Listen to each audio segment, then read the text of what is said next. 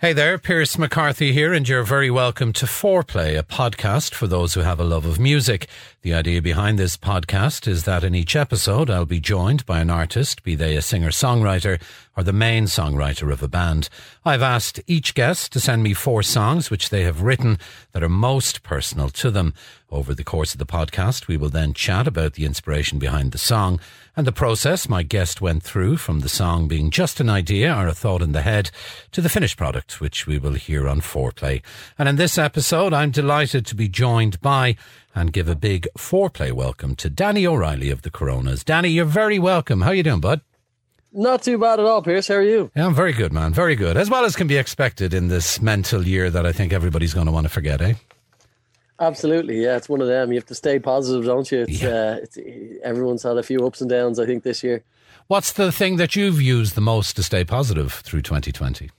I don't know. Like, it's funny. I think I was only chatting about this earlier on. I think if it had happened when I was a little bit younger, I think it would have affected me more. I mean, straight off the bat, our band name has a likeness to the virus, which was it just added a whole new level of strangeness on the mad situation that started. But I think because in the last few years I've just become a bit more secure. I think the Coronas are lucky. We've got such a loyal fan base and we've been around for a good while that I knew that we'd be able to weather the storm. And as long as gigs came back eventually, which fingers crossed they will, I'm confident enough that we'll get through it. And if not, I don't know. I suppose I'm just at a stage where I'm just like trying not to think too far into the future. And I think that's my key, is not trying to let myself worry by not thinking too far ahead, you know? Yeah, I think the staying in the here and now can certainly help, can't it?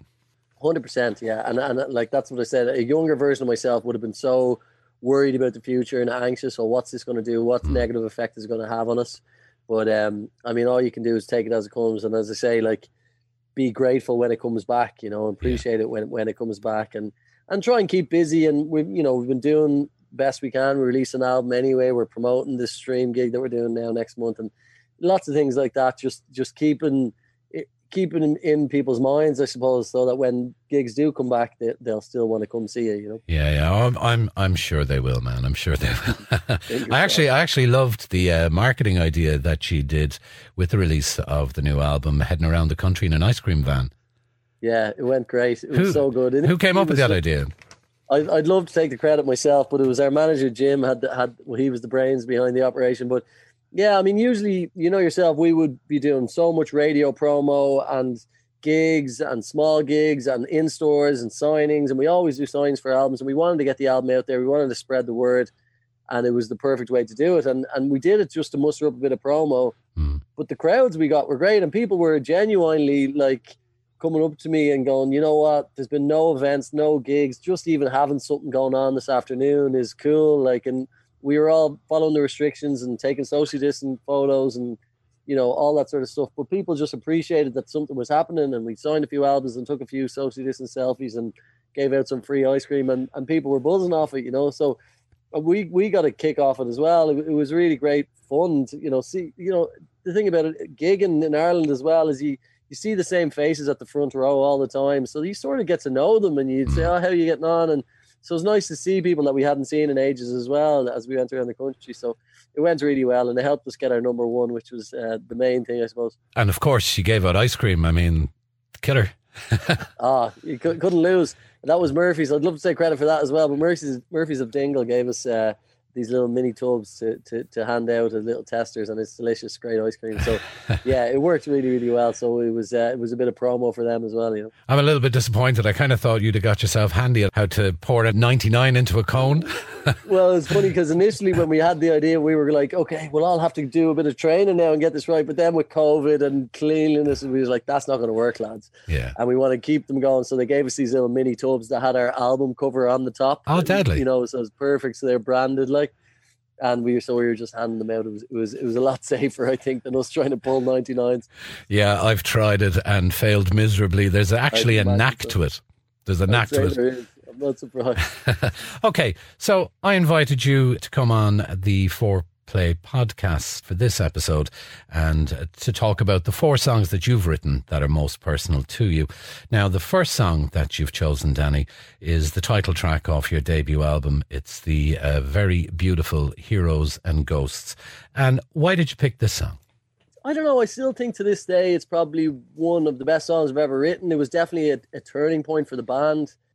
I suppose I think it made sense when I was thinking about what songs to pick. I wanted to pick one song that was really early, it reminded me of early Coronas, and then one song that was in the middle. I can pick 4 songs along our journey. And I think it would have been silly to ignore this song and the impact it had on me. And it is a very personal song as well. Like I would say, like all I like to think that I'm a personal songwriter, and all my songs are all my lyrics are like quite genuine. I tend to write, quite honestly, sometimes too honestly, but and wear my heart on my sleeve a lot of times. And Here's a Ghost is a case in point in that. And it, initially it came from a battle of the bands that we did in UCD, and I thought we were great at the time, and we came 3rd out of 6 bands. And I was devastated, and our manager said to me after, he said, that's just one man's mood, he wasn't in the mood, and it it doesn't matter, like he might not have been into it, but we know that we're doing some good stuff and things are starting to move, so let's just forget that and move on. And it sort of was, I was like, yeah, all right, fair enough, and I sort of went and wrote the lyrics then. Okay. And what year was it that you wrote that, Danny? Was that when you were still called Corona? No, I do think we were the Coronas, but I'd say, the album came out in 2007. I'd say I wrote that in 2006. Okay. So yeah, just my final year in college in UCD, and we were a band that were trying to make it, and I could tell that we had a bunch of songs that were good, and that we were starting. Initially when you start a band, you have your mates coming to the shows, and then you have mates of mates. And then we were getting to the stage where, oh my God, I don't recognize anyone in the front row now. These are strangers, Yeah. And that was when I we all sort of looking at each other going, all right, maybe lads, we should take this a bit more seriously. Maybe this isn't a hobby. Maybe we're onto something here. And that's sort of what the whole song is about. Oftentimes people go, oh, that's a lovely love song, but it isn't really. It's a song about us trying to be the best band we can be. And, to be honest, I could have picked 4 or 5, 10 or 20 Corona songs that have that theme, And when I was in school, I used to love Heaney. Heaney used to write poems about writing poetry, poems about poetry, and trying to be that thing when you feel inspired and you're trying to find that little spark that gets you to write something that sort of comes down separate to you, and you're just sort of the vessel that gets it out. And I often find myself writing songs about songwriting. Yeah. And Here's a Ghost is one of them. It's about us trying to be the best band we can be, and feeling that something is starting to happen, and feeling, all right, we're onto something here. Let's go with this. This is great. And letting that emotion sort of lift you and go, that's okay to say we're doing okay. That's all right. Yeah. And, so yeah, that's really the story behind it. I went back through the annals because, as you know, I work for a radio station here in Cork, 96 FM. And the first time I ever saw you guys live, you came in here and you played a gig downstairs in our big room for a load of our listeners. It was back in 2009. So this is the version of that song from back then. Summer dream, time she no leg, Chrissy Eve. Verano Monte, no one will me wrong. Cynical while I'm here, Buhala Raw. The Kinu Sunday, Spiller. Butler, Shitaku to the raw, Shitaku to the raw, Slayer. Slet home, the lucky shigalo round, Marcus Bjorganina, Shades of Sudun, a Glocken cake, and so she caru, a fiausum witchin, Mastoon Cumberland, no one cratching which horse, show Martadun. sparling line entire road.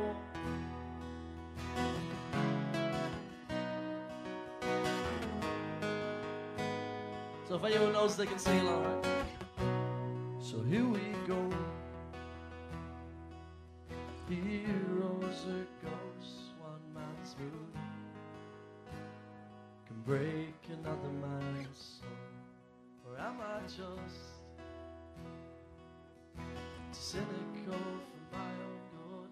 Am I too scared to say we'll get there if we should? You know,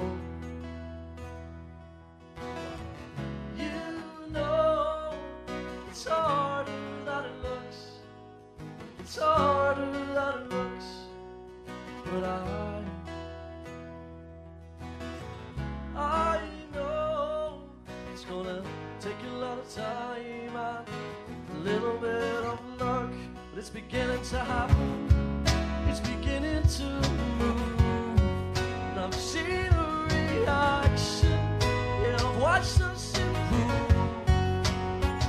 Say we don't care or that we don't believe, but this is what we've got, and there's nowhere we'd rather be.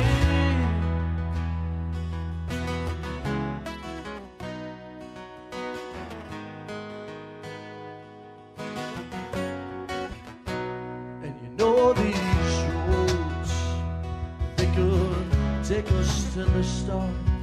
From the shadows, you got to play a part. So don't grow old, forgetting who you are. A simple goal could get you very far. You know, yeah. You know, it's harder than it looks. It's harder than it looks. But I know it's gonna take a lot of time and a little bit of luck, but it's beginning to happen. It's beginning to move. And I've seen a reaction. Yeah, I've watched us improve. You could say we don't care or that we don't believe. But this is what we got. Nowhere, it's beginning to happen. It's beginning to move. Now we see the reaction. Now we've so much to prove. You could say we don't care or that we don't believe, but this is what we got. Yeah, there's nowhere we'd rather be.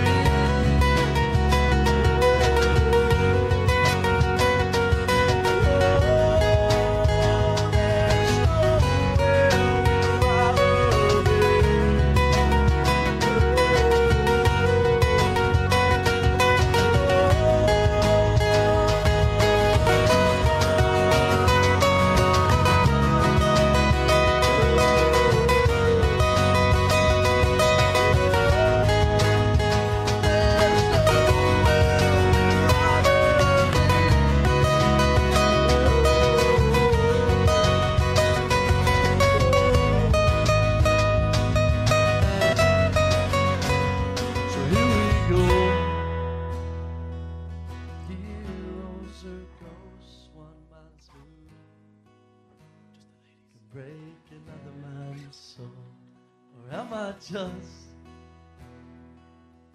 cynical for my own good. Am I too scared to say we get there if we should? We get there if we should. Go Margaret. Yep, 11 years ago. How does it feel when you hear stuff from way, way back? It's weird. It's a bit strange. I think my voice sounds different. Just over time, it just changes slightly. Yeah, it's funny. That was a long version as well. I'd say we hadn't got as many songs back then, so we were like, we'll do 3 whole verses, Irish and 2 English. Now if I do it, I do 1 Irish, 1 English, and leave it at that.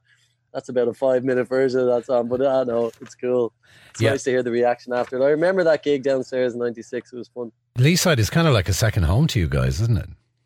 Like, we were always welcomed so much. Like, I remember going to play in Cypress Avenue and expecting, like, you know, almost a cold welcome. This Dublin band coming down, but, like, you know, we someone told me that we sell more tickets and CDs, you know, in Cork than we do in Dublin per population, like, you know. Yeah. And we have always felt so welcome. And then, a bit like us in the Olympia here at Christmas, like, our gigs in the Marquee have become something that is different to just people coming to see us. It's like the Coronas the Marquee is a night out that's separate to just seeing the Coronas somewhere. It's a night out in itself. Like, we've been doing it every year, and they've sort of become, they've taken on new meaning. They've become a separate entity altogether. So we've always been welcomed so much in Cork, and we always have so much fun there and miss it. Yeah, the Marquee gigs too for me are quite special because it's like my youngest daughter lives up in Dublin and my eldest daughter lives down here with me. But it's the night of the year where the three of us always get together. And we go down to see you guys in the Marquee, and you know, it's a family night for us, but a family night where we kind of, because of the age difference, obviously we probably don't always appreciate the same music. Where this is the one night where we're all on the same wavelength. That's great. That's cool. I love and you know what, in that song, one of my favourite lyrics from it, and I've always loved it, is this: so don't grow old forgetting who you are, a simple goal could get you very far. I just think that's such a belief in oneself. Absolutely, and just focusing on one thing, and it's so that was in Dave's verse. I couldn't argue with that, could I? It's like that's perfect, you know. So he hit the nail on the head there. Yeah, so that was it, and that was what we were trying to do from then on. It's like, all right, well, let's just control what we can control and make our goals and objectives and ambitions. Let's not aim to take over the world overnight. Let's just go, let's write a good song. Let's write a good album. Let's take it one gig at a time. Yeah. And that became our sort of like our your main mantra. aim. Like exactly. And you know, we back in those days we would play 5 gigs in a weekend, no bother, like, or we would go into UCC and play in their canteen at lunchtime, and people would just be eating their dinner, and we'd be doing a little acoustic gig, and then we do UCC radio. There's probably 3 people listening to that, and then we go up and do a sound check and play in the Old Oak downstairs, but the next night we were supporting someone somewhere else, and we would just work. We had this work ethic from the early stages. I'm not even sure where it came from. We were just like, I think we felt lucky to be doing that. We'd finished our last year in university in 2006, and all our other mates were either going working or going to do a master's or whatever, and we were just like, well, we don't have to work. Let's just gig all the time, and at least then we can say we're busy, even if, you know, there's no one listening or no one there. But it was good for us, and it gave us a really good work ethic, as I say, you know. What would you have done? I mean, you alluded there to the fact that you were in UCD. So why were you studying in UCD? What was the plan B? Yeah, well, I mean, I studied commerce. I got a degree in commerce in UCD, but there wasn't really a plan B, I don't think. I think I'd studied commerce because it was broad and it was business and it was just a bit of everything, and I was just trying to leave the door open, you know. But I think I knew deep down I always wanted to do something in music. So if it hadn't been in a band, I'd say, like, I always loved radio. Like, I mean, I'd be looking for your job. But hang on, why don't we swap? Yeah. Well, if I could take any job in the world now, I'd go for a professional golfer, because I think they have a great life. Yeah. Or maybe a Premiership footballer. But so I don't know. I didn't really have any plan B. I knew I wanted to do something in music, whether it was songwriting or production or just playing the band or whatever it was. But definitely, I think I knew deep down that I wanted to write songs and sing my songs. So, you know, I think I was maybe afraid to admit it when I was in college, like, and studying away at commerce. But I knew, I remember one time in final year when someone came in from Smurfit, you know, where you go on to do your masters if you want, and they were talking about doing a marketing master's, and I was like, nah, I've had enough of this college thing now. I'm getting this degree and I'm out, like, you know. Yeah. And I'm glad I did, you know.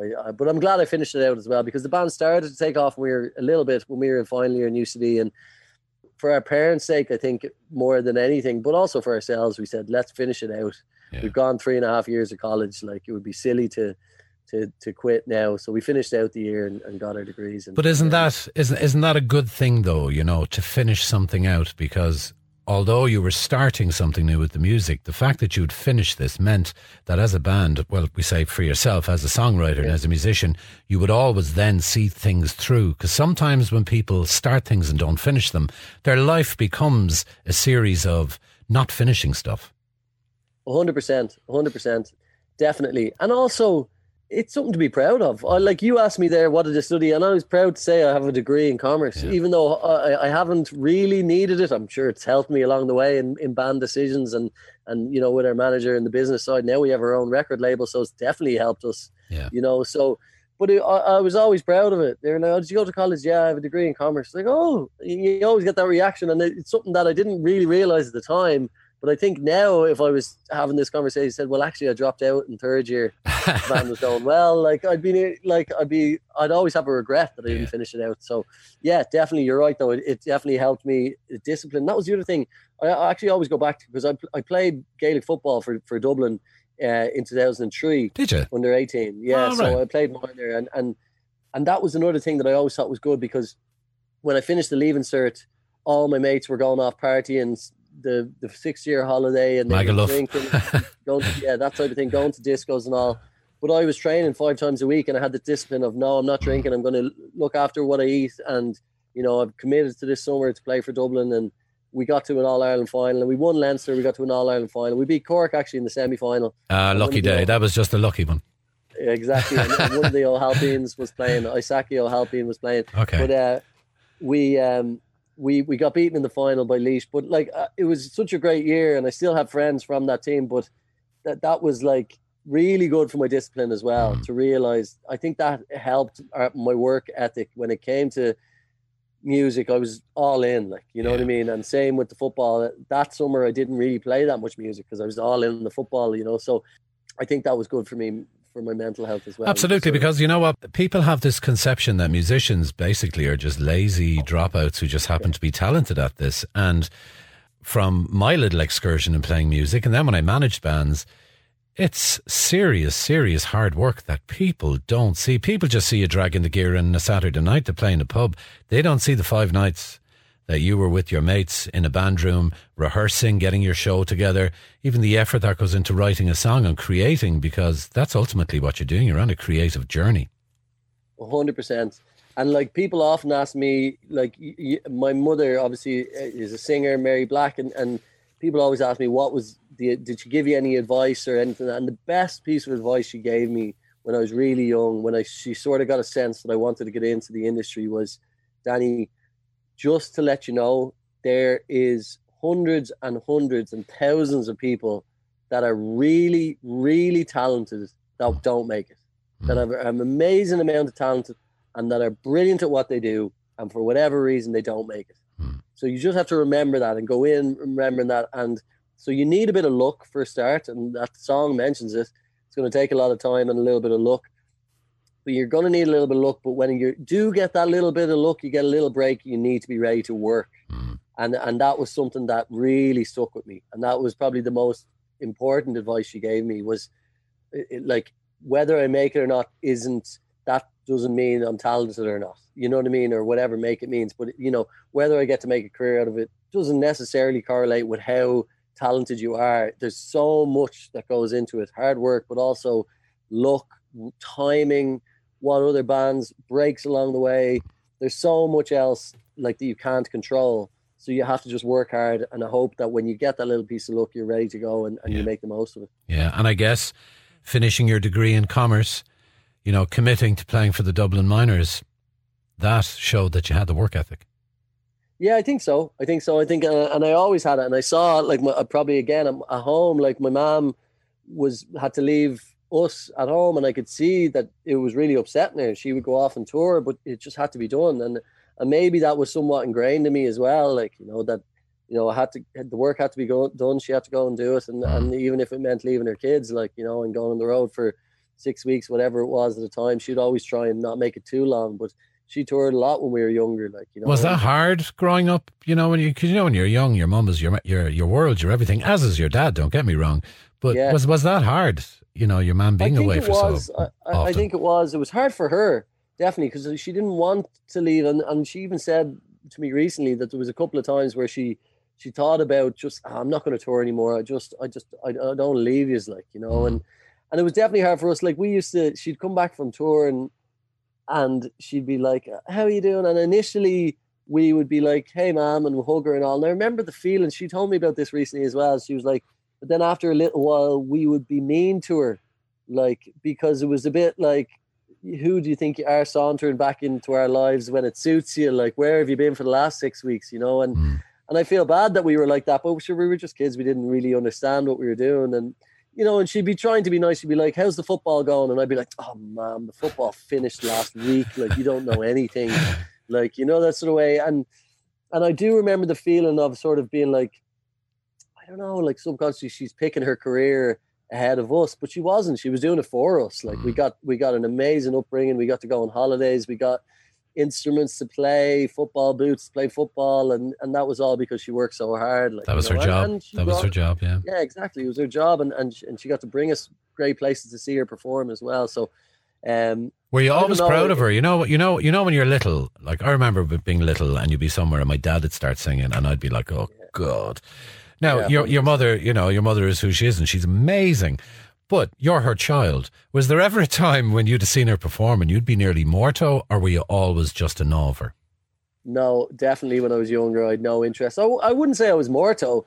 I was just like no interest. Like, I only cared about Oasis, like, and I didn't have any, I was like, yeah, what she does, whatever, it's Irish, like, it's not Radiohead, it's not Oasis, like, and it was only when I got, until when I started playing a bit more, even though the genres of music are completely different, but when I started playing a bit more, I started to have a lot more respect for what she did, how good she was with the crowd, how comfortable she was on stage. Like, I'd be watching her, and like, I'd be 18 years of age, and she'd have the whole crowd in stitches. Like, she's a very good storyteller, like, in between songs. And I'd be laughing as well, and I'd be going, I can't be laughing at my mom's joke, like, I'm 18. But she was hilarious. She still is. She's brilliant at that in between song stuff. And I definitely picked up some of those things as well, just at how comfortable she was, and and herself she was on stage as well. And that sort of made it funnier. She'd be like, just being herself, her Dublin mammy, like, and so people appreciated that. So I definitely think I probably even subconsciously picked up a lot of that stuff. Okay. Now, we'll go on to your second song that you've picked this evening. It's from the album The Long Way from 2014, and the song is called What a Love. Yeah, well, funny enough, we're talking about my mom and dad. Like, the song, I knew I wanted to pick a song from the Long Way album. It was an album that sort of kicked us on a bit. We had a good bit of success with our first three albums, but The Long Way came out, and we got signed to a label in the UK, and it was probably our biggest album here in Ireland, and we moved up a gear from playing in like the Opera House and the Olympia to like marquees sold out and Three Arena in Dublin. Like, it really went up a gear. So as I say, we signed to Ireland, we moved to London, it was all sort of going well. And so I wanted to pick a song off this album, and I decided, this is probably one of the most personal songs on it. And it was a song I actually wrote about my parents, really, and their relationship. And also Noxie, our bass player, and his wife Aoife. It's really about those two couples, and it's a song about being envious, looking at your friends or your parents, and sort of being envious of what they have, but also happy for them. Like, it's not jealous. I'd say it's just like, oh, that's so cool. I'd love to have that, like, and my parents have been through a lot, and I think as I got older, I realized. And I moved out. I think that often happens when you moved out of home. You realize how great people they are. You sort of become friends with them, as opposed to that maternal whatever relationship. So it was What a Love is really about that, about how you're happy for your friends that they've found it, they found the one and that's what it should be, and that looks great, and I hope that happens for me, you know. Yeah, because I kind of have that, I suppose, too. My parents, my dad's 81 now, my mother's 77, and they're nearly 60 years married, you know. That's and amazing. it's very hard to see that these days, I have to admit. Yeah. But my relationship certainly changed with them first when I became a dad. And, you know, with my two girls. And I kind of, for me, I got a lot of respect for them. Because, you know, when you're growing up and you're kind of like, oh, God, they're wrecking my head. They're doing this, they're doing that. And then when you become a parent yourself and you kind of look at life in a different perspective, you kind of look at them and go, wow, these people are unreal. And then 3 years ago, my eldest daughter had a baby, so I became a granddad. So then suddenly I had this whole different level with them because now they became great-grandparents. And it was like, wow. And I loved the lines in the song. I still dream. I've waited years. That's just me. I wouldn't change it. No, I couldn't change it. Though my envy tries and tries and tries. Yeah. Well, that's it. In a nutshell, it's just like, that's it. Like, you know, I've had a great life, but you look at that and like you're saying about your parents and you go, wow. And my parents, they seem to get happier the older they get, which is great because you always think, you know, oh my God, like that old age is almost like a scary thing, like, you know, but my parents are as happy now as they've ever been. And I can see that, you know, and so, it's definitely they're a love to aspire to, I suppose. Yeah. And I'm the same.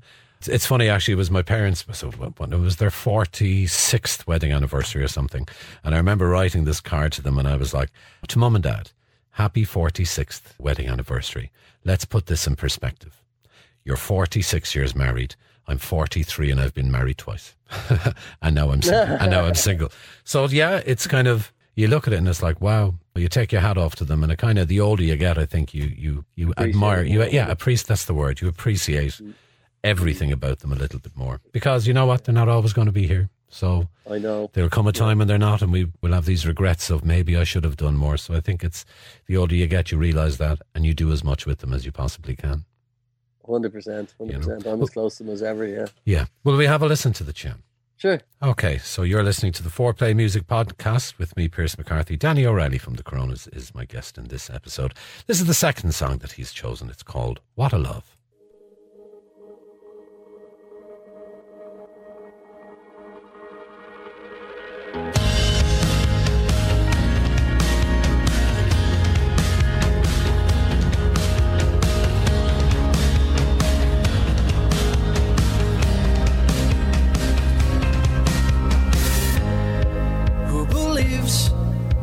Before they speak, well, I'm not used to it. Well, I'm not used to it. I'll take it back. And who knows? At least we tried, I suppose. If you could be here, if you could be here, don't speak like that. What love, what love, what love. You could never give up. What love, what love, what love. Take a bow. I think you worked this one out. Does it get easier? Does it get easier with every fight and fall that you find? 'Cause I still dream. I've waited years, that's just me. That wouldn't change it, no, I couldn't change it. Though my envy tries and tries and tries. What love, what love, what love. What love that you could never give up. What love, what love, what love. The kind of love that wakes you up. And you can't let everything out, 'cause you know that you'll be good enough. What love, what love.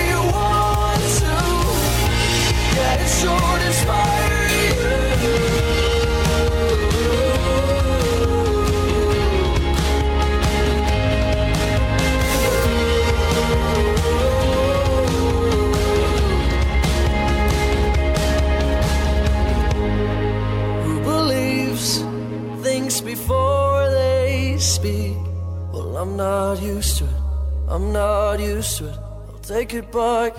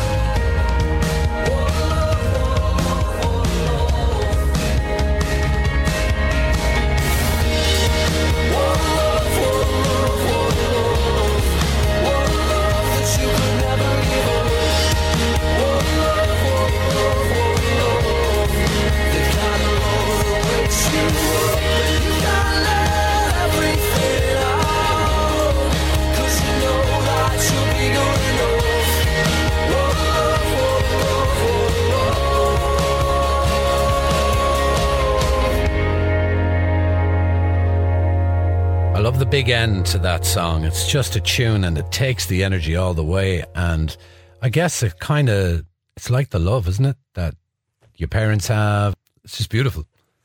Yeah, thanks very much. Yeah, it's funny listening back to it there. It still sounds great. Yeah, it's one of those things. The funny thing about it as well, when I initially wrote it, I didn't write that big middle eight, the loud bit after the second chorus, and I played it for my mom, and she was like, I had a different little bit, and she's like, it needs a better middle eight. And I was like, I'll show her. And I went off and wrote the big long middle eight, and she was right though, so it's good having people around you like that they trust as well. She was like, it's lovely, but it needs a bit better middle eight, and she was dead right. And I went and wrote a better middle eight. Yeah, and that's the bit. She's just the kind that gets you safe, someone to share the pain. Yeah. I mean, but that is true love, isn't it? I mean, your true life partner will be that person, they'll be with the guts to tell you straight when things are not okay. Because there's so many people will tell you what you want to hear, but the ones that love you will tell you what you need to hear. Exactly. Yeah, that's exactly it. Finding that person that you can go through the bad stuff with, and they can be honest with you, and you can be honest with them, and all of those things put together. So yeah, I remember just thinking about it when I was writing it, going, I don't think this album needs another love song. It had a couple of love songs on it, but a lot of the songs have been about either the relationship that I was going through, or the band, as I say, or the songs, or whatever we were going through, and friendships and stuff. But it was all about me. And then I was like, well, why don't I just write it about something else, like someone else, or something else that I'm looking for? Yeah. And so it was probably the last song we wrote for that album, and it came together right at the end. But it was it's a fun one to play live as well, as you say, with that big loud outro as well. It's still at the moment. Well, we haven't done much gigging this year, but the last tour, it was the last song of the set, and it just works really well. The crowd sing it back and that whole thing. So it's it's a nice part of the set. Yeah. And what I wanted to know is, when you guys, when you've written a whole series of songs, your album's ready to go, how do you decide what the album is going to be called? Now, some bands, they'll have a song on the album that becomes the title track. Others just pick something random that has nothing to do with it. But how do you decide? How do you as a band decide that? It's different for different albums. Sometimes it comes easily. Like, I think with this one, True Love Waits, we knew the True Love Waits was going to be the first song on the album. And we just liked the name. It just sounded like it has a bit of positivity in it. Like, it is like you're getting somewhere. And it's also, I don't know, it just seemed to fit for the body of work we had. But then there's been other albums where we literally, I remember our second album, Tony Was Next Con, we could not think of a title for that album for so long. And it was actually Aoife Noxie's wife who says, name it the most random song on the album. And the most random song on the album was called Tony Was Next Con, about this crazy bus driver that we had that nearly killed us. And so we just said, all right, just name it after that. It's different, at least, it'll be like, what the hell is that album called? Like, so yeah, sometimes it's, and like then Close to You, that was a song on the third album. And we knew early on, that's a nice name for an album. It just sort of worked like at the time. And so sometimes it comes together quick, and then other times it's like, I remember with Trust the Wire as well, our second most recent album, we struggled for ages. We were literally like at the 11th hour getting out all the lyrics of all the songs, going, what can we call the album? Like, none of the song titles suited it. And then Trust the Wire itself was just a lyric in one of the songs that we thought suited it. So it can be different times. Now, you were living in London at the time when that album came out, right? So what was it like having made the move from home to London town? It was great. It was really good for us. As I said, we got into the stage in Ireland where we were playing in big venues, and we knew, a bit like what I was saying earlier on about going and committing to something, we needed the next step. We needed to go and work and do something. And we moved to London, signed to a big major record label, and we thought this is it.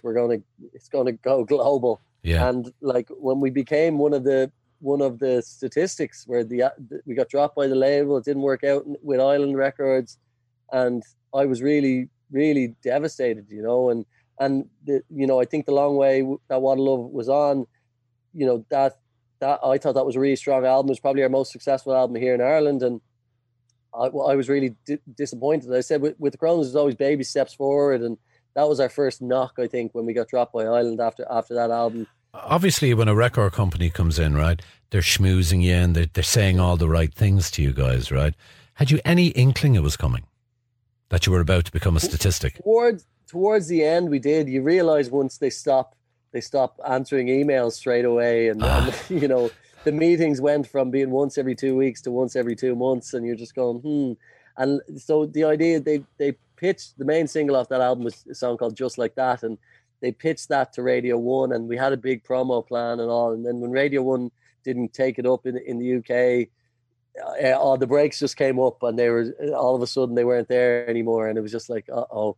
So we sort of saw the writing on the wall a little bit, but like, in my mind, it was still a success over there. It got played on XFM and lots of different regional stations. And when we signed to Ireland, we tried to explain to them that we weren't an overnight success in Ireland. Like, we built it up through the live scene, and we were a band that built it up through playing in colleges and getting out in front of people, playing live. And we never had, even though San Diego Song off the first album was a radio hit, but it was never an overnight thing for us. So we were trying, and we thought they signed us off the back of that. But as soon as Just Like That didn't get played, they were like, no, it was radio silence. So we sort of saw the writing on the wall a little bit, but at the same time, it still hit me. Like, I mean, and that's the reason that I picked We Couldn't Fake It, is because it is the next album, the Trust the Wire album, was probably the toughest album for me to write.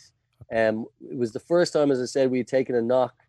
We come back from London after living there for 3 years and moving back to Ireland, and it was the closest I've ever had to writer's block, I suppose. I wouldn't say I had writer's block, but what happened was I was writing lots, but I was just too self-critical. Like, I'd write a little something and I'd go, no, it's crap, and throw it out. And was that because of the knockback that Island Records had given you? Yeah, I think my confidence had taken a hit for sure.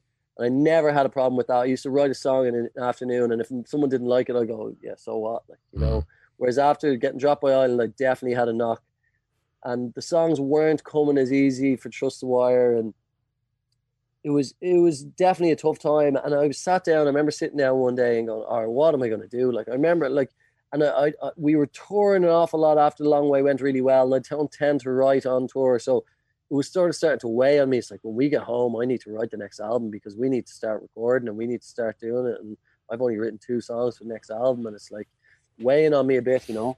And so I remember getting back and being here in Dublin and just thinking about, what am I going to write about? Like, I don't want to just write about the same things I've written about before. And I had all this sort of stuff going through about the label in the UK and everything that had happened, and I was like, that's the only thing I can write about. It's right there in front of me. The stuff that is worrying me, the thing that is making me anxious, the thing that is making me not being able to write, and the thing that is making me doubt myself, that is what I have to write about. And that's what We Couldn't Fake It is about. It's about reminding ourselves of why we do what we love doing, doing it for the right reasons, not like the stuff in Here's a Ghost, one man's mood can make another man's soul. It's a little bit similar. We Couldn't Fake It. It's like they're leaving, you know, or I'm screaming on stage, but they're already leaving, and I'm mad at myself. I almost believed them. Like, so I almost believed that the bullshit of the labels in the UK and what they were telling us was going to happen. And I sort of bought into it, even though we had our eyes open when we signed to Island. We had 3 albums in. We knew the sad stories, but we still bought into it. And we were like, oh, you never know. And listen, I don't regret rolling the dice with Island. I would do it again, you know, but at the same time, it still took a lot out of me, and coming back, I was definitely low. The lines actually that stood out to me from that was, and now it looks over before it begins. I throw you over my shoulder. Yeah, we go again because we're focusing. Yeah, we're focusing. And it's kind of like we just got kicked in the stones. But I imagine because you see that bond that's there with you, it was like, right, let's just pull our stuff together and let's refocus. And it's that thing, it goes back to what you said, the training, making the commitment to training 5 nights a week with Dublin when all your pals were off doing the other stuff, and also with regards to finishing college. You know, stuff like 100%. That. And that's it. That's literally what that second verse was about, because I remember us coming back and going, all right, we go again. Like, I was actually, that we go again was robbed from when Robbie Brady scored the goal against Italy in the Euros. That's in right. 2016 to get us through, and he got interviewed after and he's nearly crying. He's so happy, like, but he's like, no, we go again, talking about the next game, like. And I was just like, that's great. So that was the finishing off line of that verse. But that was it, throw you over my shoulder. Like, I'm talking about the other bandmates there. Yeah.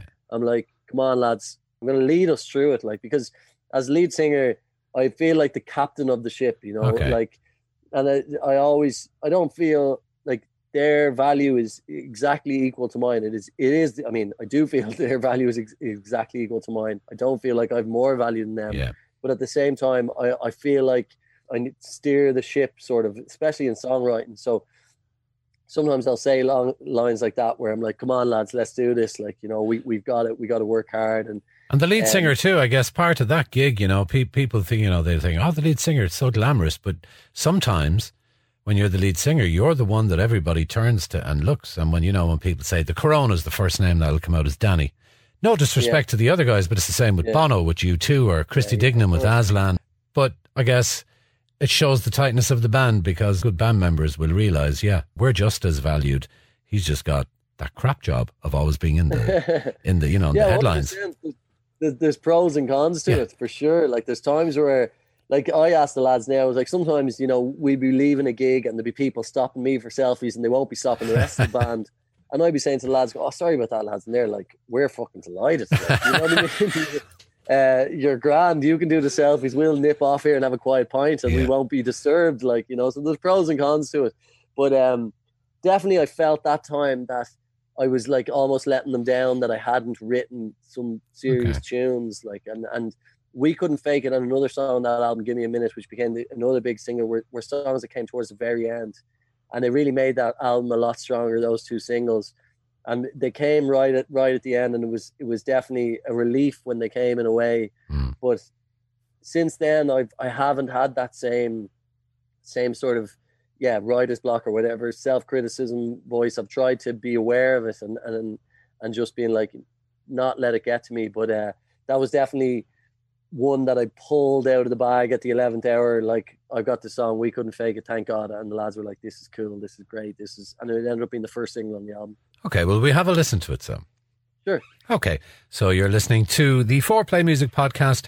Danny O'Reilly from the Coronas is my guest on this episode, and this is the third song that he's chosen. It's from the album Trust the Wire. It's the very brilliant We Couldn't Fake It.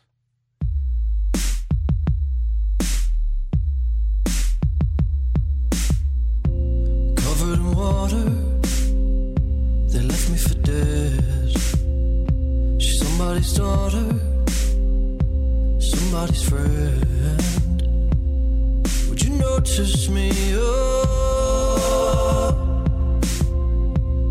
would you notice me? Oh, and the screaming, but you're already leaving, and I'm mad at myself.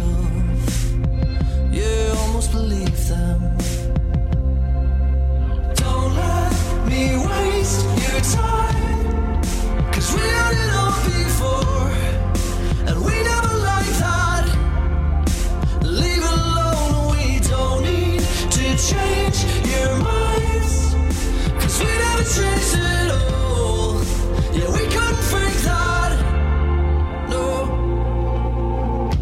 And now it looks over before it even begins. I throw you over my shoulder, you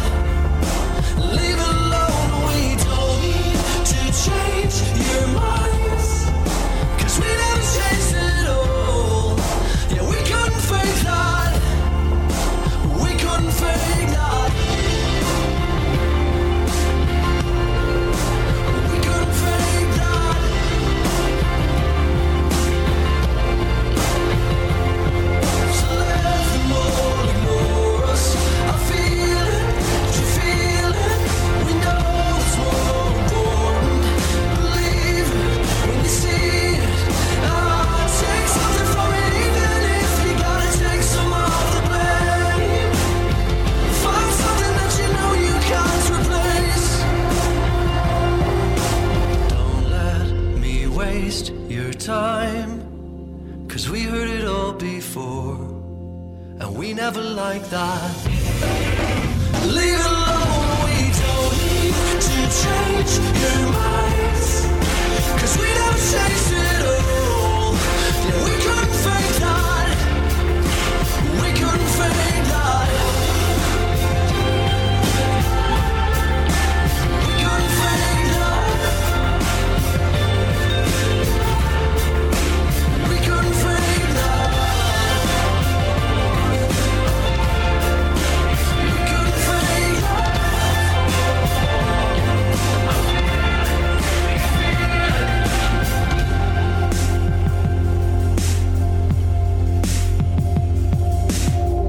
When listening to that song last night, because what I do when I'm researching for an episode of the podcast, I kind of immerse myself in the person, right? So I immersed myself in these 4 songs that you picked over the last kind of 48 hours, and I really got that vibe. The very end, we couldn't fake that. We couldn't fake that. It's like the 4 band members standing together and going, "Pfft, you ain't going to get the better of us. We are who we are, and we're going to still keep going regardless of what's gone on." I just felt like a unity. Yeah, 100%. And even like then there's like the background vocals are saying, "Let them all ignore us. I feel it. Do you feel it? We know what's more important. I feel it. Do you feel it?" And like that's the backing vocals. That's what Dave is singing back to me, you know. Yeah. So yeah, I mean, listening back to it, I'm like listening to the lyrics. I'm like, oh yeah, that makes sense. Like it really was quite a personal lyric in a lot of ways. But it really said what I wanted to say. Like there was another line that jumped out to me there. Yeah, take something from it, even if you got to take some of the blame. So that was me, like sort of looking back at everything that happened with Island Records and us getting dropped. And yeah, it would have been easy for me to just go, "Oh, Island didn't do this, Island didn't do that."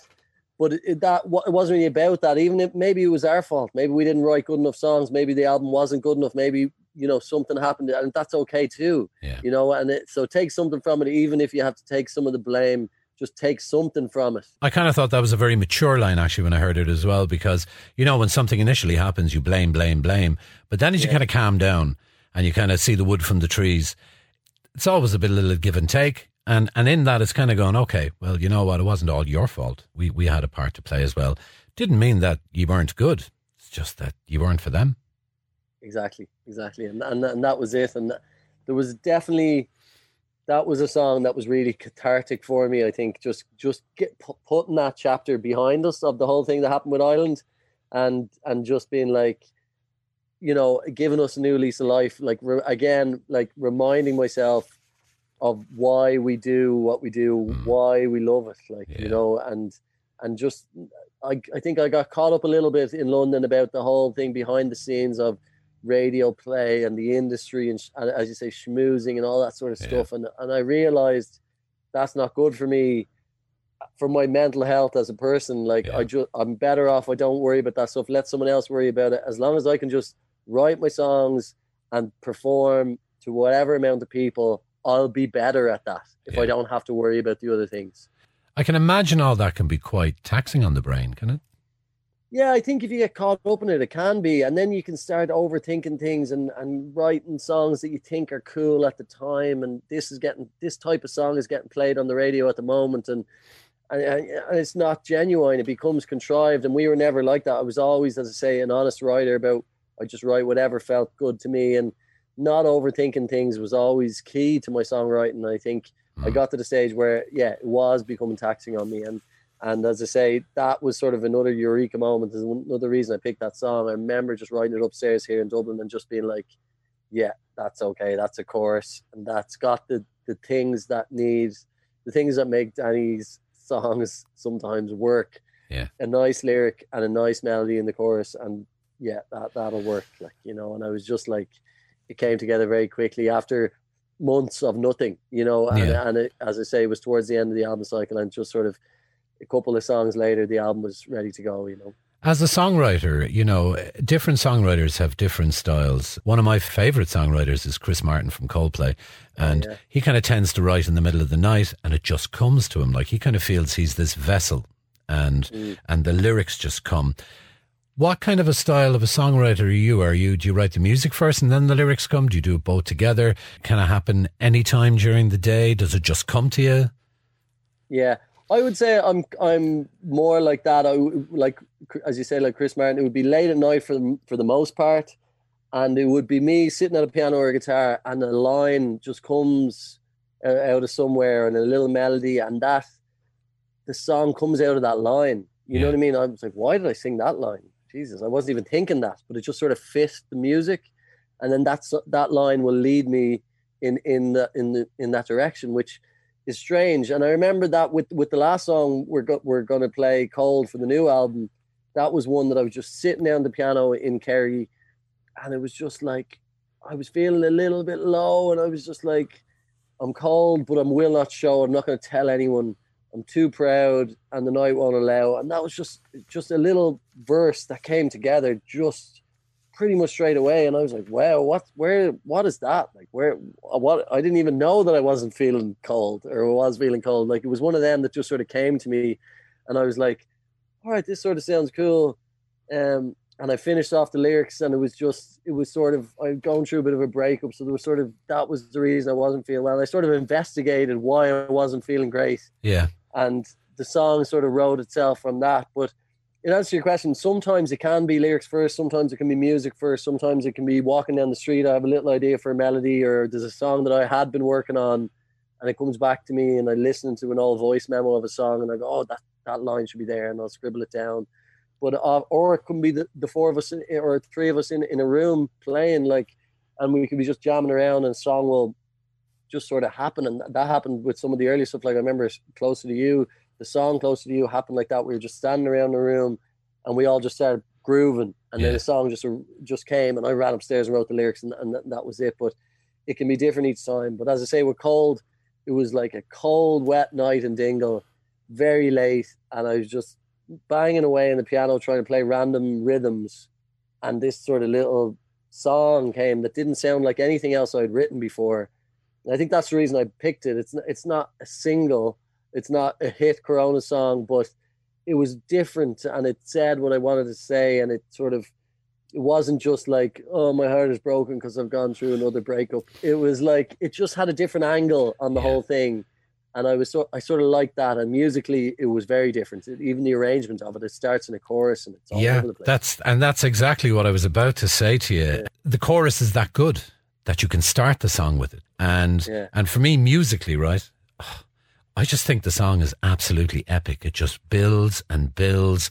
And, you know, when you go into your second chorus, it starts to kick in. But for me, when the second verse comes in, the stuff that's going on, like I always listen on headphones, and, you know, there's little licks going on with the guitars, and there's a little bit of keys coming in and out, and it's just musically. I'd be a huge fan, we say, of Porcupine Tree, of Rush, of Yes, these bands who just love epic music, songs. Yeah. And to me, it's kind of that kind of a vein. When I was listening to it, it was like, ooh, this is something different from you guys. Yeah, definitely. And I'm glad, I really appreciate you saying that, because definitely the second verse for me is really important part of the song. And it's like, it takes a while to get there. It's like the second verse, I think it's like 2 minutes in before the second verse starts. Like, but it is that arrival moment. And as you say, there's all little subtle things going on. And I have to give credit to our producer, George Murphy, who produced the album in London. And we sent him a demo that was, and to be honest, in a lot of ways, he didn't veer too much from the demo. Like, the demo had harmonies in the cold bits. It started with a chorus and all, but where George really came into his own is all those subtle little textures in verse 2, and and just the sounds and the sonically where it sits. And the other thing that arrived, and I have to give credit to Noxie, our bass player, he had the whole outro was his baby. He was like, lads, this song to land, and it needs to be just us going crazy and us banging our instruments, ba, ba, ba, ba, Danny shouting some sort of lyric on top of it, and everyone just banging, and that'll be where we end up. Because we had, and it was funny because we had actually recorded everything, but we sort of tagged on that outro because we just had gotten up as far as the second chorus, and then we sort of did the verse 2 groove again as an outro, and it was just like, yeah, okay, but it needs to end up somewhere, like, you know. And that was his idea of, all right, we'll just start banging and go crazy at the end. And it's the loudest moment on the album. It's a huge payoff, and we played it only twice before lockdown, and both times we were all like, that was a lot of fun. Like, there's a savage version of it on your YouTube channel where you've done it in a studio. Oh my God. Right. I actually came across it last night, and I even dragged my eldest daughter, and I was like, look, listen to this song. Just listen to this song. She'd never ever heard it. And she walked out and she was like, wow, just wow. Yeah. You know? Yeah. And also, I guess for a band as well, for you guys, I mean, this is the album where 4 became 3. Yeah.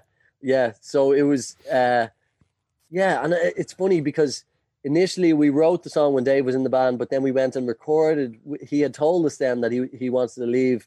So we recorded the song without him, and we were working on different bits, and I was playing bits of guitar. And I just said to the lads, I was like, lads, let's just ring Dave and ask him, will he come over and play some guitar? And thankfully he did. So he came back over and he played guitar on the song, and we got him involved, and it was cool. It was like a testimonial. He had already left the band, but we got him back in studio to play on it, and he ended up playing on 3 or 4 songs in the album. And it was so great to have him back because it was such a amicable ending. You know, he just wasn't enjoying it anymore, especially the touring, and he just wanted to do other things. He wanted to go back to college and do a bit of teaching and just do different things. And so he can be that popular teacher in school that was like, do you know what I used to do? Yeah, exactly. The only problem is he's doing primary school teaching, so I don't even think they're like, who are the Coronas? The parents, so yeah, maybe the parents, exactly. But so yeah, it was great to have him involved. And then we got another guitar player, Lark Kay from All Twins, who played a bit of guitar on it as well, and he made some of those cool sounds, the sort of atmospheric sonic. And is he the guy that's in the video from the studios? Yeah, that's Larry. Yeah. He's unbelievable. He is really, really good. He's the guitar in a band called the All Twins. Great band. Yeah. So he's been playing with us a bit recently, and he's amazing. So he played on a lot of the album as well. And will he tour with you? Yeah, well, I mean, we haven't had a tour since, but I mean, he was meant to play with us in the summer, and we, for this live stream that we're doing from the Olympia on the 12th of December, he's going to be playing with us then. So who knows what will happen when touring comes back. Like, I don't think we're going to have one specific guitar player that'll play with us always. I think we'll see what type of gigs are coming up, and hopefully have our choice of a few. Like, I mean, the band has gotten bigger now. We've got 2 backing vocalists. We have a brass section sometimes. We have a piano player, Johnny, who's been playing with us for years. So the band is getting bigger as opposed to smaller with members leaving. But yeah, who knows? I'd say Lara will definitely play with us in future, and hopefully if he says yes when we ask him. Cool. Okay, well, will we have a listen to the final song that you've chosen? Sure. Okay, and I have to say this is a song that I'm absolutely loving at the moment. This is the Coronas and a song called Cold from their album True Love Waits, and this is the 4th song that Danny has chosen on the podcast.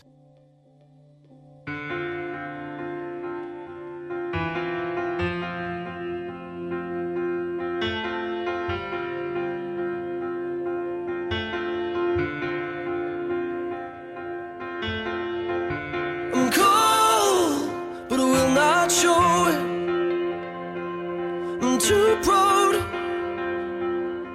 and the night won't allow. No, the night won't allow a cold chill on my shoulder. It's not too loud, just a few hundred doubts. I'm cold. When I go, I won't like you less, though it seems I'm still streets ahead. It wasn't a fake, it wasn't a lie, just a bit unkind. Think of me when you feel okay, or give me a reason to see you anyway. We never got to say goodbye, it came as some surprise. How do we know? Do we trust ourselves that much? How do we?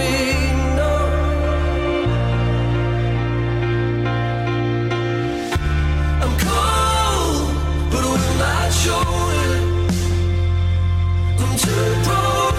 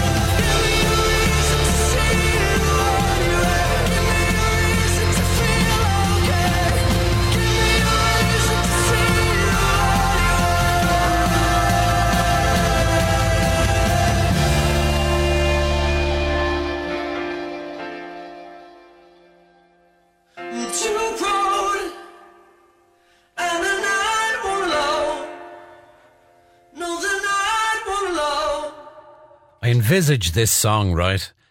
When I was listening to it, I envisage it, right, as an end of gig kind of epic song, right? With loads of voices joining you on the stage, right? But equally, you could hear a pin drop moment with just you and a piano doing it as well. Yeah. No, it's it's one of those songs. It's got all ranges of dynamic, doesn't it? Between the quiet parts and the. That last night I listened to it. I think I must have went back to the second verse alone about 10 times just to hear all the stuff that's going on in the background. It sent a shiver. And even there, I'm listening, and there's a few. He has all these little cool, little rhythmical things that come and go. Like George did an amazing job on that. But no, I'm really proud of it. Like listening to it, it's making me want to go. I can't wait till we play it live. You know. Yeah. It turned out really well. It's probably my favorite song on the new album now, I have to say. Yeah, you know what? I'm kind of the same. It's my favorite Corona song at the moment. That's good. I appreciate it. That's great. And the beauty is, as you said, it's not a single. No, I don't think it will be either. No, it's one of those album songs that's just going to be a dinger, really, isn't it? Yeah, exactly. It'll be definitely part of the set for a long time, hopefully. You know. And I love the right at the end where you're saying, "Give me a reason to see you anyway." Do you know who I thought of? And I don't like to compare anybody to anybody, right? Because everybody's individual. Bono. No way. Honest to God, I was like, that's how Bono would nail those lines as well when I was listening to it. Yeah. It was, That's great. That's cool. Thank you so much, Pierce. I'll take that as a compliment. And you know what? It's lovely doing this with you, and I'm so glad that you joined me. You know, because I can kind of say that I've seen you guys from the beginning. Because I remember when you were just Corona, and I used to play in a band in Dublin called Echo, and we were playing a gig in the Sugar Club one night, way back, I don't know, maybe 2004, 2005, I can't exactly remember the year, but I remember we were looking at the bill, and we were the last band on the night, and we kind of went, Corona, and I liked the drink Corona, right, and we were like, you know, could they not have maybe picked a bigger beer, you know, a better beer, more rock and roll sounding? And I always remember when you guys went on stage, because he opened the night, and I remember we all just looked at each other thinking, oh my God, these guys are unreal. And we'd seen your mother in the audience, and we were thinking, wow, Mary Black's in the audience. My God, this is unreal. She'd come to see you guys, because at the end we saw her. So when I say I followed your journey more or less from the beginning, I'm not lying. Yeah, that's brilliant. That's a great story. Yeah, you know, God, long time ago now. Oh my God, man! Yeah, it was a long time ago. For 2021, assuming everything goes back to normal, is it going to be a busy time for you guys?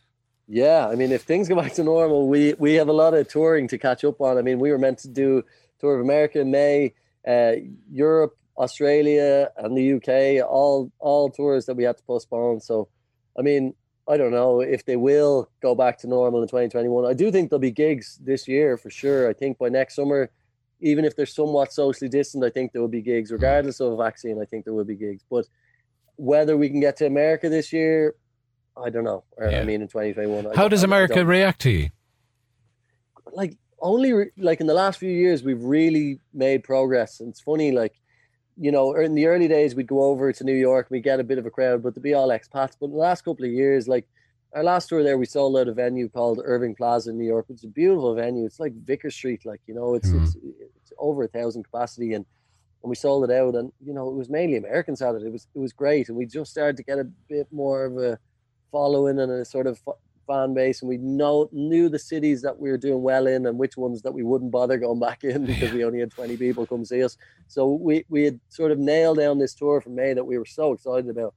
Tickets were selling really well, the whole thing, but obviously it all got postponed, and it's been postponed twice more since then. So it's one of those things that we don't know when we'll be back, but I love touring America, so I hope it does come back. You know, I suppose at the moment we're bombarded with all the chaos that's going on over there between the presidency and everything with George Floyd and Black Lives Matter and just the general civil unrest and all that, and how badly they've handled the COVID situation. But there is a lot of people over there.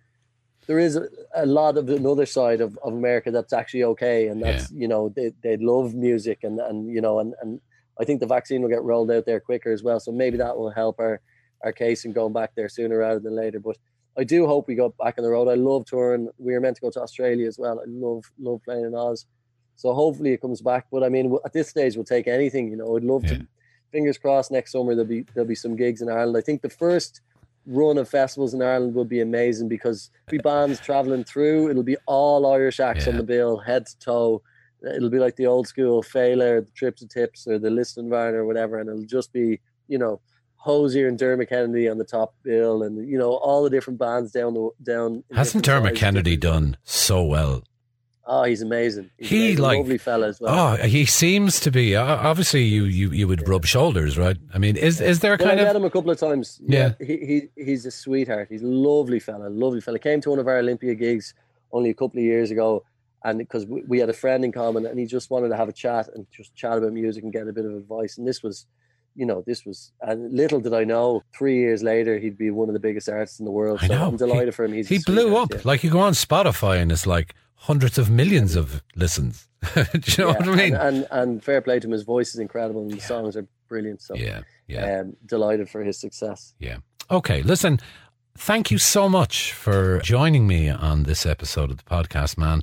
As I've said, I've kind of been there since the beginning, even further than down the road in the earlier beginnings, but always been a massive admirer of your music, of your lyrics. But after listening to the 4 songs that were most personal to you, I now know that I'm going to listen with different ears next time. That's good. That's a good sign. I'm glad. And listen, I really enjoyed it as well, Pierce. So thank you so much. Thanks for having me on. Thanks for listening to this episode of Foreplay. If you're an artist or a band and you're interested in getting in touch, then you can do so in many different ways. You can email me at podcastforeplay@gmail.com, on Twitter at podcastforeplay, on Facebook at Foreplay Music Podcast, and on Instagram at Foreplay Music Podcast. Thanks for tuning in again, and we'll chat soon.